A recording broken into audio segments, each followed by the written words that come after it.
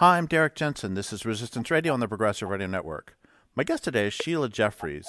She's a radical feminist writer and activist who has worked mainly against male violence and for lesbian feminism. She joined her first women's liberation movement group in the UK in 1973. In 1991, she moved to Australia to teach at the University of Melbourne, where she's now a professorial fellow in the School of Social and Political Sciences. She moved back to the UK in 2015. She's the author of 12 books on issues such as the history of sexuality, lesbian feminism, prostitution, gay men's politics, beauty practices, the threat of patriarchal religion to women's rights, and the politics of transgenderism. Her latest book is Penile Imperialism, the Male Sex Right and Women's Subordination. So first off, thank you for your work in the world. And second, thank you for being on the program. That's fine. My pleasure. So let's start. I want to read a couple sentences from your introduction, and then if you could just start there, that'd be great. In my book, Gender Hurts, 2014, I was critical of the transgender rights movement and its harmful impact on women's rights. In the years since it was published, the movement, which I understand is a men's sexual rights movement, has had considerably more impact internationally in rolling back women's rights, and a renewed feminist movement has developed in response to challenge men's prerogatives. So I think there's so much in those two sentences to unpack that people might not, that a lot of people might not understand. Can you help us all to understand that and then move on from there? Okay. So in 2014, I wrote the book Gender Hurts, looking at the way in which the male sex rights movement, that I tend to call transvestism these days because I think that's better, affected women's rights, children, and so on. I looked at the effect on wives and partners, which I call psychological violence. I looked at the effect on children, which I see as a form of eugenics. I looked at the effect on women's spaces and the clash of rights and women, and so on and so on and so on. At the time, very few others were interested in the issue, and there was really not much about it. In fact, I think in Australia, I was the first person to say on radio anything critical just as sort of about 9 months before the book came out. So there was really nothing much going on, and women were not really aware, people were not really aware of what was happening. And so I wrote the book as a sort of clarion call to let people know what was going on. There had been in 2004 an act which said, absurdly, that men could change into women legally, and there wasn't much feminism going on at that time, so there wasn't really any opposition to it at that time. And in 2014, it still wasn't completely obvious, I think, what the threat these men were posing to women's rights was. But interestingly, since 2014, it has become extremely clear. We have situations where the police are visiting women in their homes if they dare say that men cannot become women.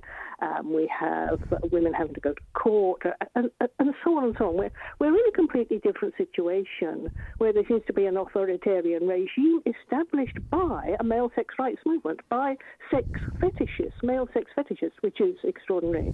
And they've been able to get the legislation they want, to influence policy, to get into all kinds of organizations and influence what universities are prepared to teach and who they kick out. There have been campaigns against women academics. It's all on a different scale now, I think.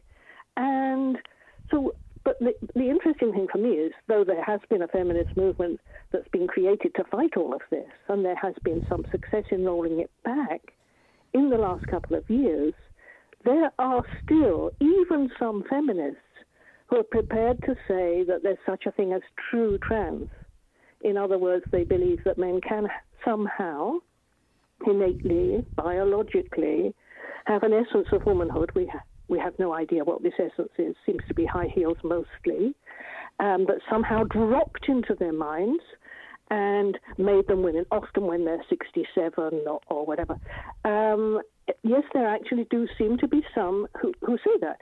And indeed, there are feminists who say things like, I'm not transphobic, which doesn't make any sense, since trans is an invention and a fantasy in the minds of men. And there are people who say they're quite critical of some elements of this movement and what's happened or what's been done to women. But they say things like, I'm for transgender rights. And you think, what the hell is that?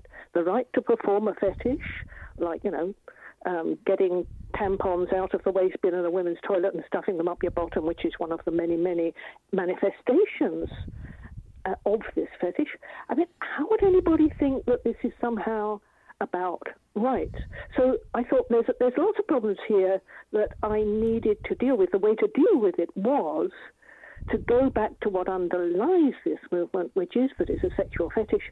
Obviously, there are some who are not fully aware of that. The ones who talk about true trans and gender essence and so on are obviously not aware that it's actually simply a sexual fetish. So I thought what I'll do is I'll write a book which puts the so-called transgender rights movement, or transvestite rights movement, as I like to talk of it, slap bang into the history of the liberation of male sexuality, the male prerogative, the male sex right, as I call it in the book, and the liberation of what used to be called, as a result of the sexual revolution, men's sexual perversions, but you mustn't call them perversions now because we need to be positive about them, so they're called paraphilias instead. I thought if I drop the transvestite rights movement into this history, it will be clear what it's actually about, and we can stop talking about transgender rights and transphobia and true trans and all of those things and concentrate on what's actually going on. So what is actually going on? Can you give us this I know that this could take 3 hours and we only have 50 minutes, but could you give us a quick history of the men's, well, two things. One is, can you give us a quick history of the sort of men's sexual rights movement of the last 100 years? And also, can you define the phrase male sex right? Okay. Now, the male sex right, as I understand it, is the idea which is protected by governments and legislatures and the medical profession and the sex advice industry and, of course, pornography and so on. The idea that men have the right to use women, even if these women have absolutely no interest in them. There's a whole section in my book about how very often older women want to do something else, water the garden, read a novel or whatever, but they feel they have to admit these men to their bodies, even when it's very painful and so on. I give loads and loads of examples in the book of how the male sex right operates and how it is protected. Men must have access to women. And I understand this to be absolutely fundamental to male domination. I don't think the male sex right could exist outside of it. I mean, an example of the male sex right that I talk about in the book is the notion of consent. A lot of people may not be familiar with what's wrong with the notion of consent because it's promoted as something really positive. Women and girls should be taught that they need to say a strong no in order to stop men's sexual violence against them and men's sexual use of them. Now, this is absolutely ubiquitous. Students are trained in universities, children are trained in schools. It's an extraordinary notion of sexuality because what it's really saying is that the man can use the body of a woman who doesn't want to be there, who is not moving, for whose pleasure is absolutely nothing to do with what's going on. He can just use her, and she's supposed to be trained not in equal sexual relationships, not in pleasure, but to be able to say a strong no to him.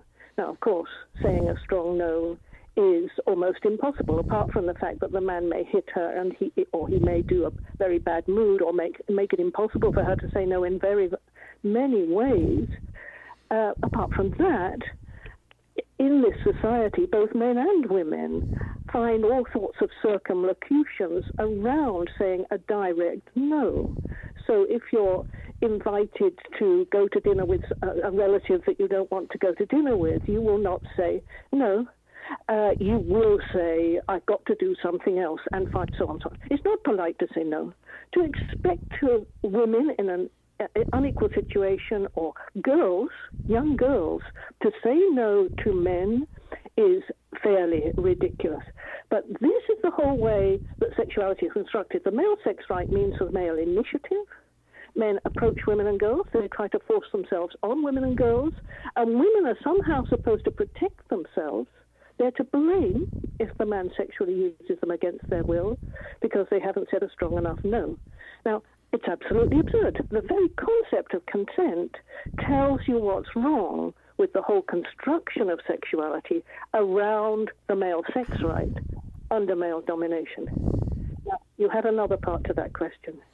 Oh, before we go there, I want to say one more thing about consent, which is, like you said, on the surface, it's like, you know, I don't know, there's something to it. But I was writing about this a few years ago and saw a great example of they were saying some same people who were very sort of quote sex positive were also saying that because of the hierarchical relationship between a police officer and a civilian, is it ever really possible for a civilian to fully consent to a search? And and this is, I mean, that seemed to be making the precise point you are too. Which is that if something's going to happen to you, which could be painful, unpleasant, problematic, or dangerous, only in those situations does the idea of consent come into question. It's usually, sawing your leg off in surgery and so on. You sign a form saying that you consent. So the idea that consent should be something to do with sexual practice, which is supposed to be about pleasure between human beings who like each other, I mean, it's absurd that consent should enter into it, in fact. And it gives us a very clear view of the whole problem we have with the construction of sexuality. So another word for consent is acquiesce. And I got to tell you, I don't want to have sex with somebody who acquiesces to sex with me. It's, and I don't... But it is, I think that's the normal way in which sex is had, I have to say to you, generally. Oh. I'm not saying that there isn't pleasurable and egalitarian sex happening in some situations. Of course, very often women want to do sex with partners, but the majority of what's going on, I suspect, is not that. I don't know whether you think this is jaundiced look, but all the research I've been looking at and the stuff I talk about in the book suggests that, as a general rule, enthusiasm is not what's going on out there. Oh, I'm just agreeing with you that I would not want my partner to consent to sex with me with the same enthusiasm with which I would consent to a detective searching my house. Indeed, or having your leg removed. Exactly. Okay, so the second part was, can we give a history of the past 100 years, say, or 120 years, however many, of sort of men's sexual rights movement? You can take it further back if you want. Or start more recently if you want to. Yes. What I explained at the beginning of the book is that sex generally was regulated by the church, by religions as a general rule, in most places in the West by the Christian religion, until the end of, the second half of the 19th century, until God became unimportant, because huge numbers of children in slum areas in Britain and so on in the mid-19th century had no idea of who Jesus was and so on. So religion was no longer significant and no longer in a position to rule what people should do sexually, which was about maintaining male domination through sex. Of course, it always has been for religions. So at the end of the 19th century, the science of sexology developed. It was also to do with the development of science generally. And the science of sexology was about doctors saying what should happen sexually. They did this research because they had patients, the psychiatrists did case studies. They did research, they wrote books on the extraordinary things that men did to women and sometimes with other men, and what was correct and what was not correct. And they became the new regulators of sexuality. They stepped into the shoes of the church. And one thing they did, and I explain this at the beginning of my book, is not only did they say that sexuality had to be male dominant and that women had to submit themselves to it, and it was about penis and vagina sex and so on, and the women had to enjoy it because if they did, they would be subjecting themselves to male power and showing how much they loved male power, and that was a crucial regulatory mechanism. But not just that, they also, and that's very important for this book, is that they started classifying what they called the sexual perversions. That is, the things that actually were rather unusual sexually.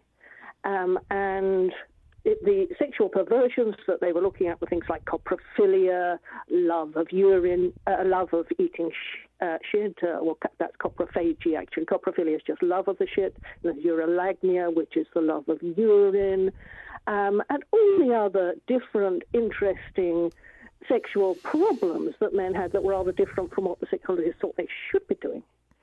In my book, I say nobody tries to explain why this is. I mean, the sexologists might, some of them said it was biology, like they say about transvestism, for instance. And some of them said, well, it was, what happened to a boy at 5 years old when he looked at his mother's shoes or something. That would be a sort of more Freudian psychoanalytic version. None of them looked at this politically, although sexuality is, of course, fundamentally important in the relationship between men and women. It's through their sexual organs, which actually differentiate them, that this activity happens. So you'd think somebody would have thought, oh, maybe it's got something to do with male domination. That was never, of course, actually looked at. What I do say in this book is that male sexuality and female sexuality is constructed in relationship of power. So if we're going to look at the sexual perversions, so-called, we need to understand how that comes from men's power over women and that power relationship. And I go into that in a little more detail in the book. So at the beginning of the 20th century, we've got the development of a writing about sexual perversions, which is mostly rather critical. Though these psychiatrists are fascinated, and some of them actually did the perversions themselves, like Havelock Ellis was a urolagnist and used to get women who visited him, like significant birth control feminists from the US and so on, to urinate as they walked into his house so that he could see that, and it was exciting. Or he'd get a feminist to walk down the street in Knightsbridge into Harrods urinating so he could see it on the pavement and so on. So the sexologists themselves tended to be very interested in these sexual activities because those were their interests. But they tended also to be slightly critical. Now, that was dominant in sexology, the science of sex, really up until the so-called sexual revolution of the 20th century.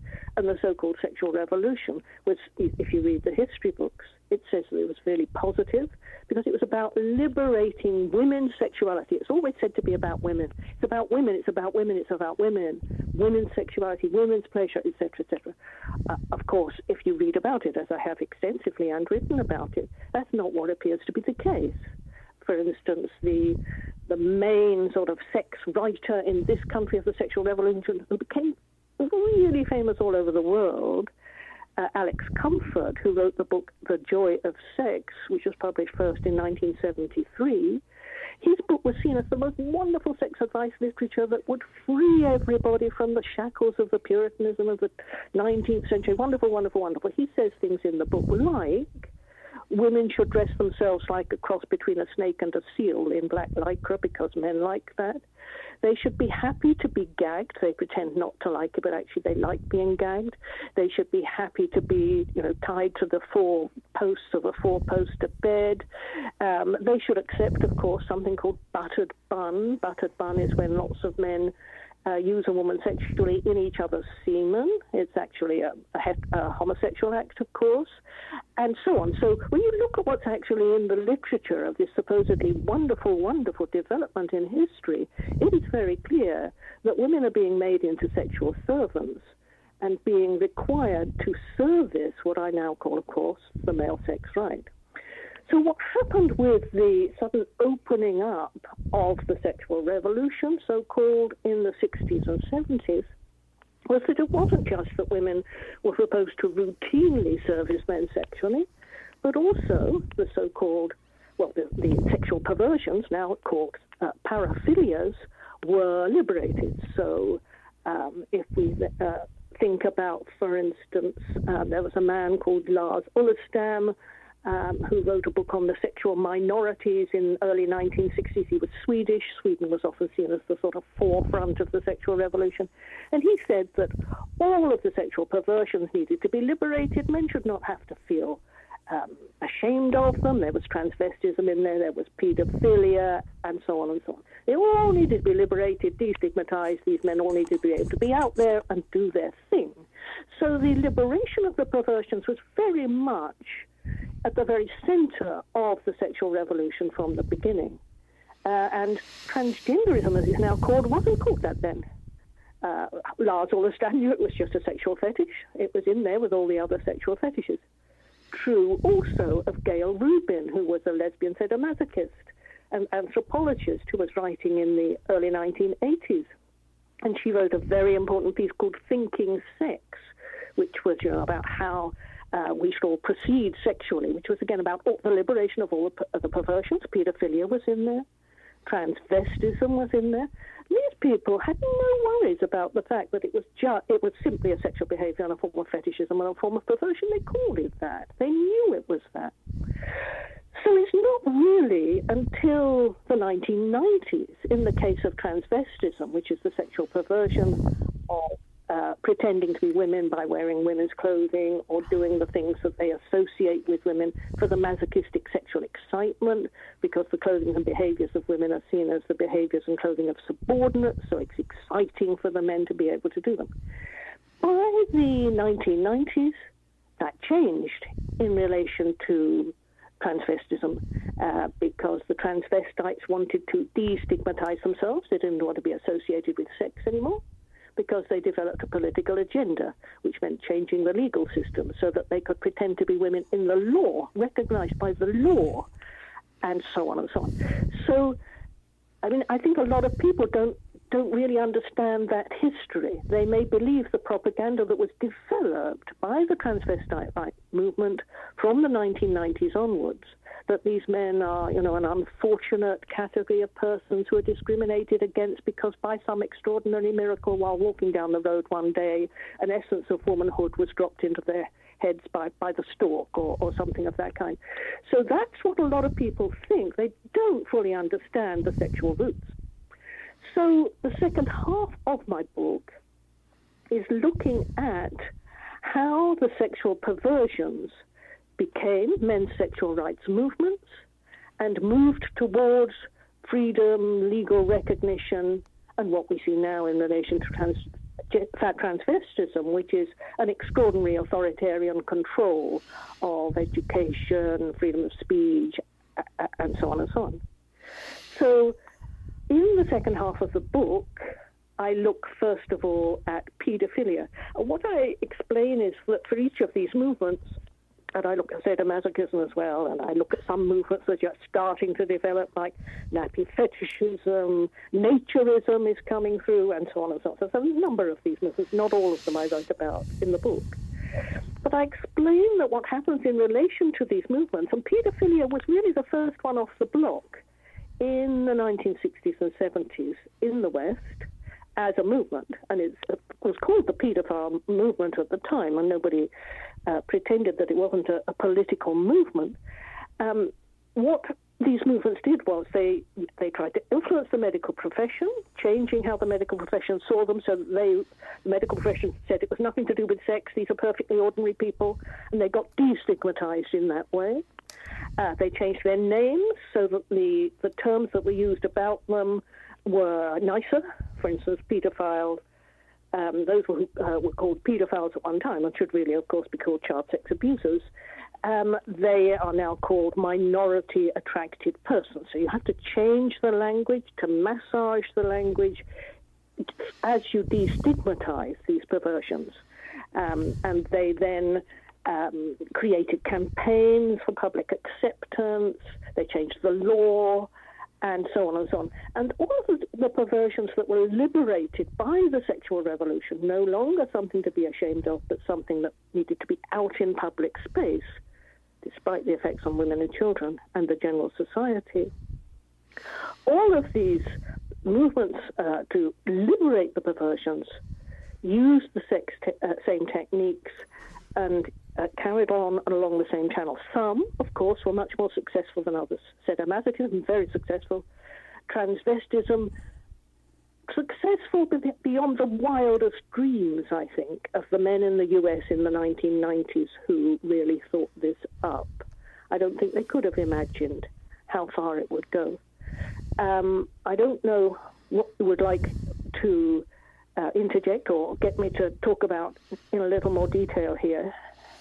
Well, you mentioned Gayle Rubin, and I want to just read a quote by Gayle Rubin and a quote by somebody else to really make clear that you really are talking about, all sorts of harmful sexual practices. Actually, there's 3 quotes I want to do. I'll just shut up and do the 3 quotes. First, Gayle Rubin. This is from that Thinking Sex. Like communists and homosexuals in the 1950s, boy lovers are so stigmatized that it's difficult to find defenders for their civil liberties, let alone for their erotic orientation. And she compares, at some point, attractions to children to having a preference for spicy food. Never mind the fact I've never heard of somebody who has had to have years of therapy because they ate hot and sour soup. The next one is a line by Andrew Eckstein in an article called Why Queers Should Care About Sex Offenders. Queer theory obliterates the idea of good and bad sex and what should and should not be deemed deviant. And then the third quote, and then I just want you to respond to anything you want, take any of this anywhere you want, is a quote by Arthur Evans, who wrote the book Witchcraft and the Gay Counterculture. He's talking about how Pat Califia at some point had scratched or carved a swastika into a bound lover/victim's skin. And he asked... A Jewish woman, I believe, yes? Yes. And he said, what kind of person gets off by scratching swastikas on a woman's skin? And then he has this great line: we also have to reflect on the implications of what we do, both for ourselves and for the society at large. We have to do so for sex and for every other aspect of our lives. That's what it means to be a mature human being. And the reason I'm bringing all of this up is because this horrible thing has happened these past 30 years where if a person, if a male especially, but if a person has an orgasm, we are not allowed to do any social critical analysis of the act that led to the orgasm. And that's horrifying. Yes, that's absolutely right. If we think about the nappy fetishism, for instance, which is a reasonably new sexual perversion because it was very difficult to find any writing about it before 2010. I mean, what we need to understand is that the perversions are not created by pornography because, obviously, as the sexologists showed, men had these problematic desires in the 19th century before the pornography industry. But now, of course, the pornography industry picks up, promotes, enlarges the range of all of these sexual perversions. For instance, with transvestism, there's now sissy hypno porn, where men can watch pornography that deliberately hypnotizes them by all kinds of repetitions and so on into thinking that they're probably a girl. But the pornography creates perversions of its own that have not necessarily been thought about, and one of those is nappy fetishism. And I look at the development of this over just really a few years because it hasn't been going very long. So nappy fetishism is a part of age regression, and I'm not sure how long that's been going on, but there's a huge area in pornography about age regression, which is where men pretend to be. It's always female babies or female children because it's a part of transvestism. So they're always pretending to be female. So the whole industry which sells the paraphernalia for nappy fetishism, age regression, everything is pink. The bibs are pink, and the dummies are pink, and so on.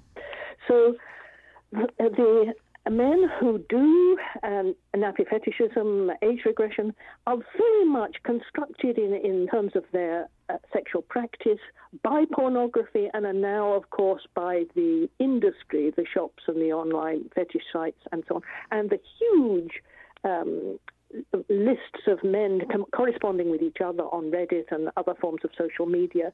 I mean, one of the problems with nappy fetishism, of course, is that the men want to shit and wee in their nappies. And it's quite difficult for adults to lose control of their sphincters and so on and actually do that.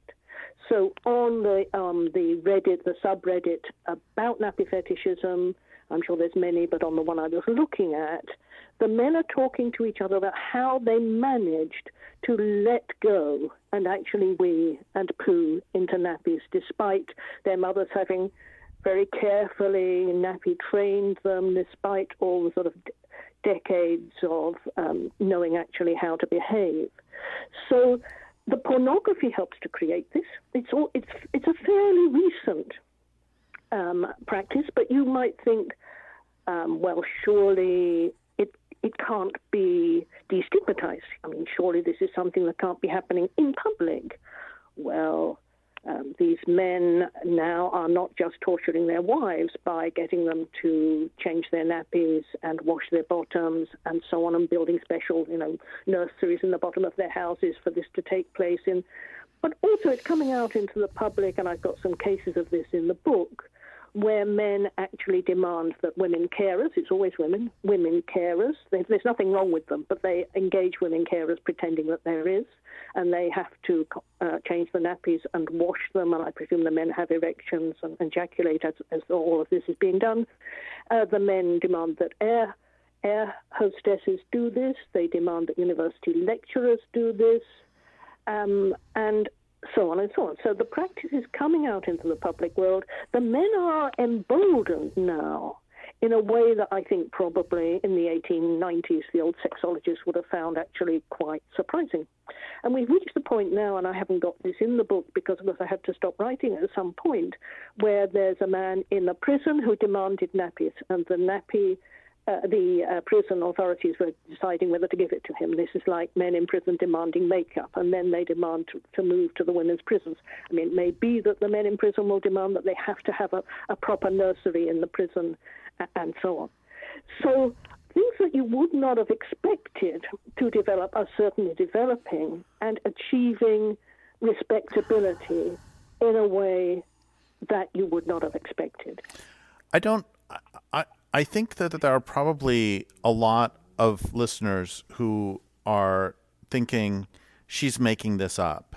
I mean, I wish. I'm kind of stammering here because I know you've just described how we got here, but how did we get here? I understand the sort of fundamental argument, or one of the fundamental arguments of queer theory is because at one point we thought that homosexuality was bad, therefore, and because that is wrong, therefore all restrictions on all forms of sexuality are wrong. I understand that that's an argument that's made, but that argument just seems so ridiculous to me that except for the fact that it's taking over society, I would have a hard time just not laughing at it. I mean, that, though, is exactly what Gayle Rubin said, as you know, because you've read her work.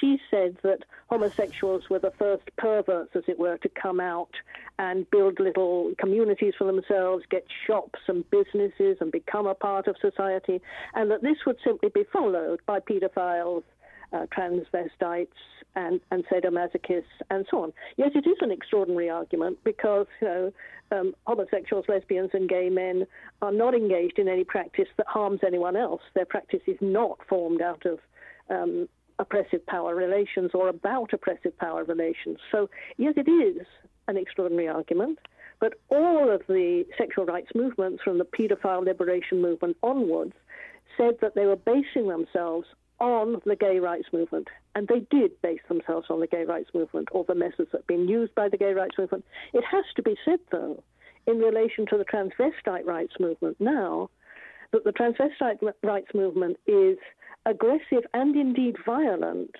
in a way that the gay rights movement, it could not have been imagined. giving people flowers and having rainbow flags and so on is nothing to do with what the transvestite rights movement is doing, which is rape threats and death threats and hanging up dolls made in the shape of female politicians, all of the stuff that's going on now, which is actually extremely harmful towards women trying to be involved in the public realm. It's nothing like what the gay rights movement was about. So we really are in very different territory, talking about something very, very different. How, I know again that you've just gone through this for a half hour, but how did these movements gain so much power? Well, that's an interesting question. If we just think about the paedophile liberation movement at the moment of the 1960s and 70s, they argued that, yes, they were an ordinary part of homosexuality. And indeed, as I explain in the book, the Dutch homophile magazine at the time of the 40s and 50s just used to have photographs of boys on its cover and did indeed say that this form of child sex abuse was an ordinary part of homosexuality. I think that did persuade quite a lot of people, even though I think it's reasonable to assume that the vast majority of gay men have absolutely nothing to do with the sexual abuse of children. Wait. There are some amongst their number who do. One thing real quick, which is I've always remembered something that a gay friend of mine said to me in maybe 2010, which was, I have been struggling. He was an older guy. He says, I've been struggling for 50 years to break the public connotation of homosexuality and pedophilia and to destroy that public perception. And now the queer theorists have gone and embraced it, and they've destroyed all the work that I had done over the previous 30, 40 years. Do you see what I'm trying to get at? I do, but it's before queer theory, because in the 60s, 70s, and 80s, if you look at the literature coming out of the gay liberation movement, quite a bit of it says that paedophile liberation is definitely a part. And indeed, in the 1970s in the UK, I think it was Paedophile Information Exchange, there were many, all composed of gay men, paedophile groups around in Britain at that time. And the National Council for Civil Liberties, which is now Liberty, embraced the campaign. Pi was spoke at their conferences, and so on. So there was a considerable acceptance of child sexual abuse at that time. And indeed, right up until the early 80s. I mean, I was one of the feminists in this country who fought against the removal of the age of consent or the reduction of the age of consent, which were the demands that came out of the paedophile movement here. And what happened was that gradually public opinion turned against paedophiles, because of course they put it all across as being about love of children. The children really wanted it. It's about the children's sexual liberation. All of these arguments, which at the time of the sexual revolution went down reasonably well. But there was a change in public opinion, and in the 1980s there was a movement against them. Some of the members of Pi got prosecuted for having child pornography and so on. In the 1990s, then the remnants of a movement started to organize and come back. What I look at in my chapter on paedophilia is where they have got to now in the paedophile liberation movement, which is in the last decade or so. Not only do they have a new name, the Minority Attracted Persons, but they have managed to persuade some sexologists, some criminologists, I'm sorry to say often they are women, that actually they've got a sexual orientation. You see how it's apparently just like homosexuality, that is inborn and innate, something they can't do anything about. And now they say there are good pedophiles. There are good pedophiles who are called non-contact pedophiles, who've got lots of websites saying how they are really good people because they control themselves. They do what they would really like to do, which is sexually use children. These are men who somehow control their natural urges to do so. And the non-contact pedophiles need the stigma removed that is attached to their practice. This is what's in academic criminology articles now. Because if people stigmatize pedophiles, they will attack children because they'll feel so guilty and horrible about themselves, they'll feel they have to attack children. The only way to stop them attacking children is to destigmatize them and be nice to them. If they get public acceptance, they won't do this. I know it's an extraordinary idea. The catch-22 in this is completely extraordinary. But believe me, that is what's being written out there. So I always, at this point, I tend to have a little sort of imaginary scenario. So imaginary scenario is that a man goes round to his neighbor and says, hello, Bill, I want you to know, because I'm coming out, to get rid of the stigma, that I am actually a non-contact paedophile. But you don't need to worry, because I will not touch your Jimmy. No problems at all. I might have fantasies about him, but I won't actually touch him. And the idea that this should be normal, which is what the criminologists suggest, is quite amazing to me. I mean, when you follow things through to what they will actually look like, it can be quite surprising. So they've come a long way, the paedophiles. One of the things that I found interesting and wrote about in the book is how there's this non-government organization called Prost Asia. Do look at the website, which is supposedly against Western men going to Asian countries and using children in prostitution.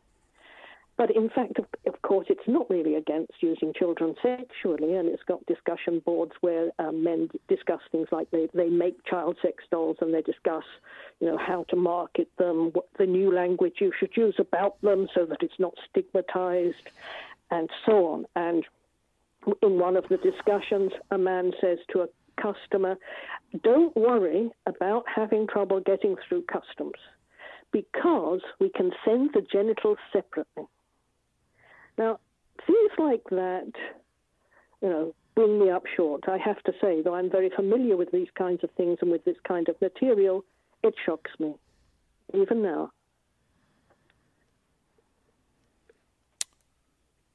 So what is the relationship between the gains that the women's liberation movement has made? How much of this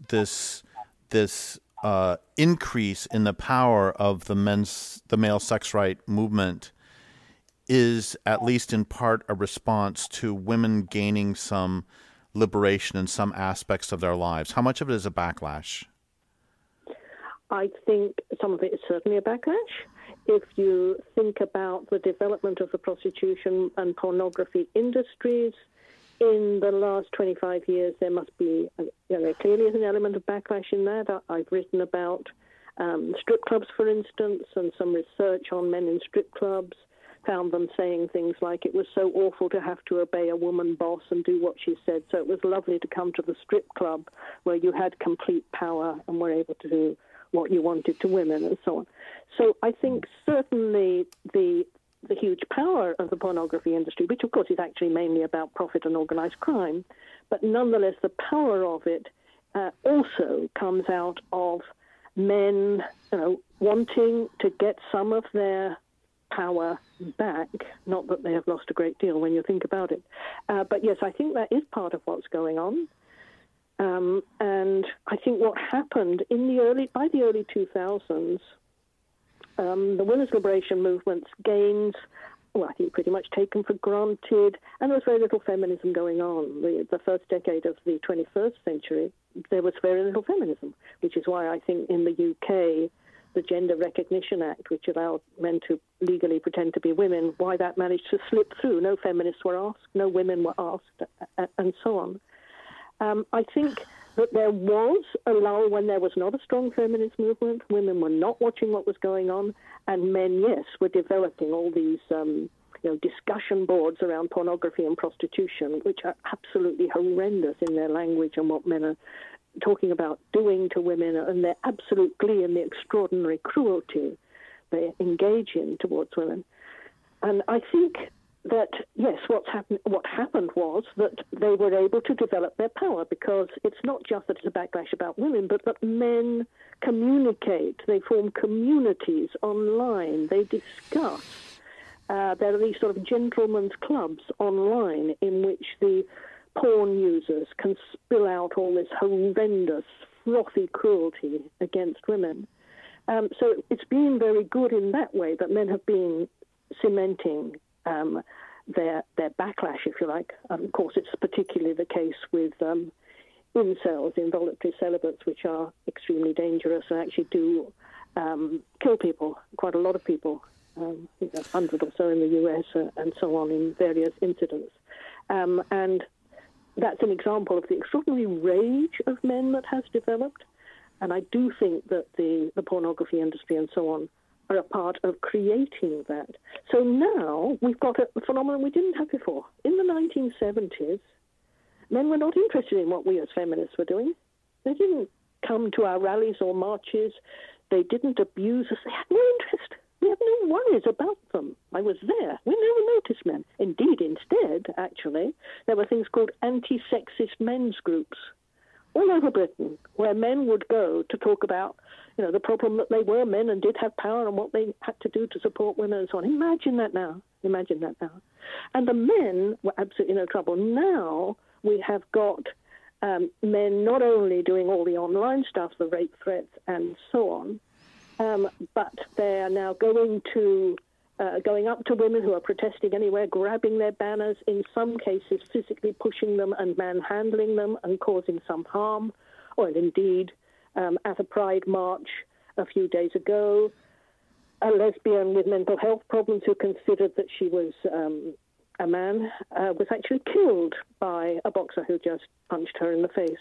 She was trying to protect two lesbians from him. So we've got a level of anger out there which is totally, totally different. I think we can only really explain this as men reaching a point of fury and indeed fighting back. I never thought it would be dangerous to go to a women's march, but we are in a different situation.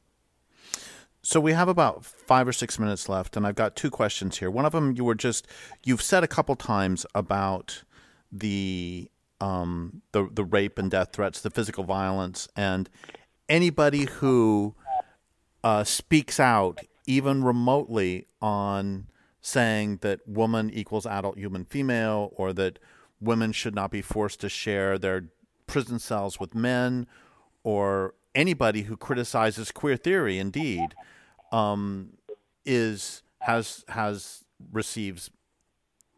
immediately receives threats. It's just commonly accepted among the people who are fighting this that they will receive rape and death threats, and that's right. And if they have businesses, those businesses will be destroyed. If they allow women to do something in one of their businesses, then they will get threats against that business. Artists are being threatened. Of course, we know about J.K. Rowling, who's a writer, and so on. So yes, it's becoming extremely, extremely difficult, academics and so on. But what's most interesting about it, I think, is that instead of the police helping, and that the several examples we've had in the last couple of months of these men being violent, and some of their acolytes being violent, there are some young women who actually help them as well, it has to be said. But what's significant is that the police do not protect women. They stand aside, even if they've been told what's going to happen. They watch what's going on. They do not protect women. Even if men are threatening women or pushing women, they do nothing. Instead of that, we have the police trying to accuse women of hate speech. Actually, they've just changed that. The government has said that the police should not be going around accusing women of hate speech in the way they have been for not being nice to men. So we're making headway. We're making headway on quite a lot of fronts, it has to be said. But so that's why all of this can happen, is that the forces of power, the forces of male domination, are actually supporting what these men do, even though now, and this would have been seen extraordinary once, this extraordinary aggression is being directed at women. Not very chivalrous, I would have thought. Well, thank you so much for your decades of incredibly important work, and thank you for being on the program, and I would like to thank listeners for listening. My guest today has been Sheila Jeffreys. This is Derek Jensen for Resistance Radio on the Progressive Radio Network.